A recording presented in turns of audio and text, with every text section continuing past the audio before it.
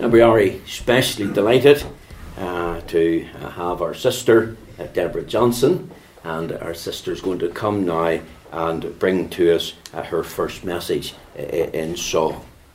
Thank you, Deborah.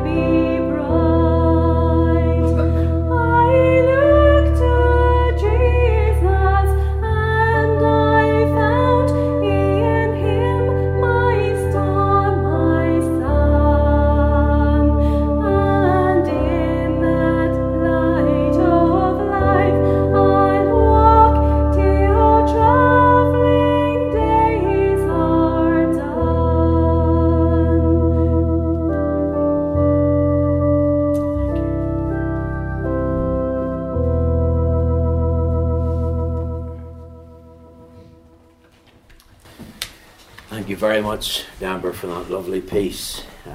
A beautiful piece written by her Horatius Bonner, one of my favourites out of the book. We're going to ask Deborah's father now, Brother David Johnson, brother of Sylvia, is here to come and give us a word of personal testimony. Thank you very much, David. Well, I'd like to thank the Reverend McLaughlin for this opportunity of coming along to this meeting house tonight and giving a personal word of testimony. It's quite a wee while, well, maybe not so long. I used to be giving a testimony every Sunday night around the mission halls and different places, but I've been off the beaten track for a wee while, and I gave it down and listening over Orange Hall when our brother was speaking, and he mentioned there maybe you'll come to Garryduff and give a wee word of testimony. So that's why I'm here tonight. But I'm here to thank the Lord and praise the Lord. Our brother mentioned in the prayer meeting in Psalm 115, not unto us, O Lord, not unto us, but unto thy name give glory for thy mercy and for thy truth's sake. And we can say in 1 Corinthians 15 and verse 10, but by the grace of God I am what I am. I had the great privilege of being brought up in a Christian home. I'm the second youngest of a family of 8. Deborah, we're going to call Sylvia Deborah, but you get that with age. Sylvia is the youngest of that family. There was 5 girls and 3 boys, and my father and mother, and that was 10 of us around the farmhouse table. And I can look back to many happy memories there. of a great upbringing. It was strict. We kept the Sabbath day. We went to church faithfully. We weren't allowed to polish our shoes on the Lord's Day. I wasn't allowed to whistle on the Lord's Day. But it was a great upbringing. My father was a great manager, and my mother was a very godly woman. And I can look back to many happy memories in that home. I was reared in the townland of Church Hamlet, and it's in the electoral district of the Bandside and North Antrim, the greatest constituency in the world. And I went to a church where the Word of God was faithfully preached. Amen. And I never knew anything else than I knew I needed to be saved and born again of God's Spirit. I realised very early on in life that if ever I was going to get to heaven, I would have to be born again of God's Spirit. I knew that by going to church and saying prayers and doing good deeds, these are all good and necessary, but they wouldn't take me to heaven. I realised very early on in life that I was born in sin, and I was shapen in iniquity, and in sin did my mother conceive me. And if ever I was going to reach heaven's shore, I would have to be born again of God's Spirit and washed in the precious blood of the Lamb. Resharkin Free Church was formed before I started Sunday school, so that'll give you an idea of what age I am. And I never went to any other church but the Free Church and Resharkin, and I'm going to Garva at this moment. But you know, that didn't save me. Having those privileges and knowing from a very early age I needed to be saved, it didn't save me. I turned my back on a godly home, and I turned my back on godly parents, went out into the world and sought the pleasures of the world. Does the world satisfy? There's a certain amount of satisfaction in the world, but many a time coming up the road home, we lived about a mile above Resharkin, up the mountain line as we called it, next Lorryford, and up the road home and gone in the lane. I used to say, is this all the world has got to offer? Have I been cut off along the road? I went to that place where God has forgotten to be gracious, where the worm dieth not and where the fire is not quenched. And thank God there's a mission came to Resharkin in 1964, conducted by Dr. Paisley. And I remember the Sunday night meeting. My father didn't drive, I was taking him home, and he said, don't put it off too long, for you could miss God's opportunity of salvation. And I stayed behind on the Monday night. Dr. Paisley wasn't there, but Dr. S.B. Cook was the minister in Resharkin at that time. And I'm sure Dr. McElveen will forgive me for saying that he was the greatest preacher ever the Free Church ever knew. And I'm biased, of course, but he was speaking that Monday night. And I want to say that although I stayed behind and God's servant pointed me the way of salvation, I wasn't willing to have done with sin.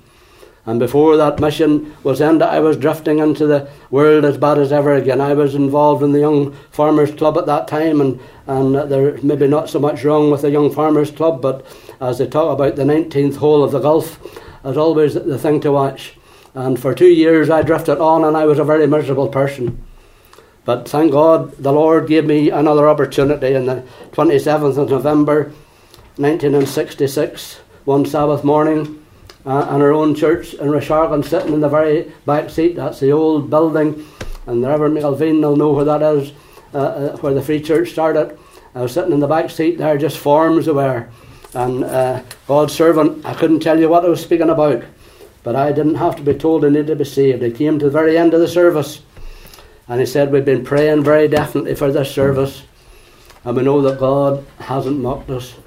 And thank God that we're praying, and praise God that we're praying for me. And I had the opportunity after that service to go round to the wee room, they called it the session room, down the side of the church and into that little room. And God's servant pointed me the way of salvation. I'll always remember it. He pointed me to John 6:37, all that the Father giveth me shall come to me, and him that cometh unto me I will in no wise cast out. He explained salvation like this to me. He says, if this were your sins here, and the Lord Jesus Christ took your sins in his own body on the tree, then you can go free. And I can say tonight, upon a life that I did not live, and upon a death I did not die, another's life and another's death I stake my soul's eternal welfare. Thank God that was a spotless life of the Lord Jesus Christ. Never man was born like him. born of a woman, born under the law, to redeem them that were under the law. Never man lived like him. The prince of this world cometh, he was able to say, and has nothing in me. And thank God, never man died like him, for he died as a substitute, just as the ram was substitute for Isaac, and pointing forward to the Lord Jesus Christ. The Lord Jesus Christ died in my guilty room and in my stead. Praise God, he paid the ransom that I couldn't pay. I wonder tonight what you're depending on in this meeting tonight. You know, life at best is very brief. It's like the falling of a leaf, and it's like the binding of a sheaf. Be in time. I work in Ballymoney still, and there's a young woman there, 42 years of age, and she just dropped like that into God's eternity, leaving 3 young children. We never know what a day will bring forth. Oh, I trust that you'll be ready.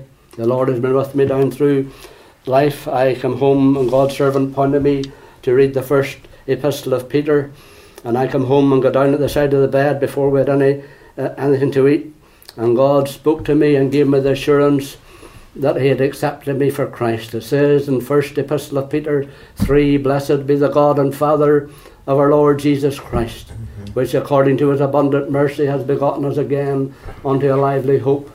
It's not a dead hope, it's a lively hope, by the resurrection of Jesus Christ from the dead, to an inheritance which is incorruptible, and is undefiled, and it fadeth not away, and is reserved in heaven for you who are kept by the power of God through faith unto salvation, ready to be revealed at the last time. I thought I couldn't keep it, but you know, we couldn't keep it. But thank God the Lord's able to keep us. And we believe in a God who's all powerful. We believe in a God who spake this world into existence, and he keeps it going by the word of his power, and none can stay his hand or say unto him, what doest thou? And after we got something to eat, we went out along the lane, and the birds were there, and I thought, surely the Lord's looking after these wee birds, and there's not a sparrow falleth to the ground, but our Father knoweth all about it. And thank God he's able to keep us from falling, and to present us faultless and stainless before his presence with exceeding great joy. The Lord has been with me down through life. I have proved the Lord in times of sickness. I have proved the Lord in times of sorrow, and when we need a friend to help us, thank God he is the one. We've been married for over 40 years now, and Evelyn's very gracious, I know that. And we have 2 of a family, Deborah and Samuel, and they have 3 children each, and thank God 5 of them saved. Amen. And trusting the Lord. And the wee one's 2.5, and we're praying for sweet Chloe. The Lord save her. I wonder where you stand tonight. Are you sure you're born again and washed in Jesus' blood? Are your garments spotless? Are they white as snow? Say, will you be ready when Jesus comes? There's a wee hymn that often speaks to me. It's Isaac Watts' hymn, and I often dwell upon it. Why was I made to hear his voice and enter while there's room, while thousands made a wretched choice and rather starve than come? 'Twas the same love that spread the feast that sweetly forces in, else we had still refused to taste and perished in our sin. May the Lord encourage you to come tonight. Thank God all things are now ready. Preparation has been made. We're hearing that around the table this morning. Thank God all that is required to be done, the Lord Jesus Christ has done it. Why not come? Why not come tonight and accept the person and the work of the Lord Jesus Christ? For you know there's a great day coming, day whenever the Lord is going to burst the clouds and come, and there'll be no time then to prepare. I just want to read you 3 verses before I sit down. I hope I'm not taking up too much time, brother. You're fine. It's found in Revelation chapter 6. We're living in terrible days, and they're maybe only going to get worse. I'm going to read you 4 or 5 verses before I sit down. And I beheld, when he had opened the 6th seal, and lo, there was a great earthquake, and the sun became black as sackcloth of hair, and the moon became as blood, and the stars of heaven fell unto the earth, even as a fig tree casteth her untimely figs when she is shaken of a mighty wind. This is going to happen. This is future. God is not slack concerning his promise, as some men count slackness. And it says there, in heaven, the heavens departed as a scroll when it is rolled together, and every mountain and island were moved out of their places, and the kings of the earth, and the great men, and the rich men, and the chief captains, and the mighty men, and every bondman and every free man, hid themselves in the dens and in the rocks of the mountains, and said to the mountains, fall on us, mountains and rocks, fall on us, and hide us from the face of him that sitteth on the throne, and from the wrath of the Lamb. For the great day of his wrath has come, and who shall be able to stand? The only person who will be able to stand on that day will be those who have accepted the work of the Lord Jesus Christ and are hiding in him. Hiding in thee, thou blessed rock of ages. I'm hiding in thee. I wouldn't like to be living today without the Saviour. It's great to have the Lord with us. When we lay our head on the pillow at night, we can talk to the Lord. We can talk to him in the morning. It's not always easy to live as a Christian. I would say the last 5 years has been the hardest in my Christian life. But thank God it'll be worth it all. And it says, even in Hebrews, consider the high priest and the apostle of your profession. Yes, you be faint and weary in your minds. Thank God he's with us each step of the way, and thank God he's going to present us faultless and stainless before his presence with exceeding great joy. May the Lord bless this wee word of testimony to your hearts for his name's sake. Amen. Well, we do thank David very much for that straightforward, clear, plain word of testimony. I have known David many, many years, and was delighted to hear his testimony down in Reshargan in the month of November, and we did ask him if he would come. We were hoping that the whole family would come and fill up a row, but that wasn't possible because it would be bringing them all from Garva. But we are delighted that his daughter Deborah is with him, and she was singing that night he gave his testimony, and we're going to ask her to come and sing a second piece to us. Thank you very much.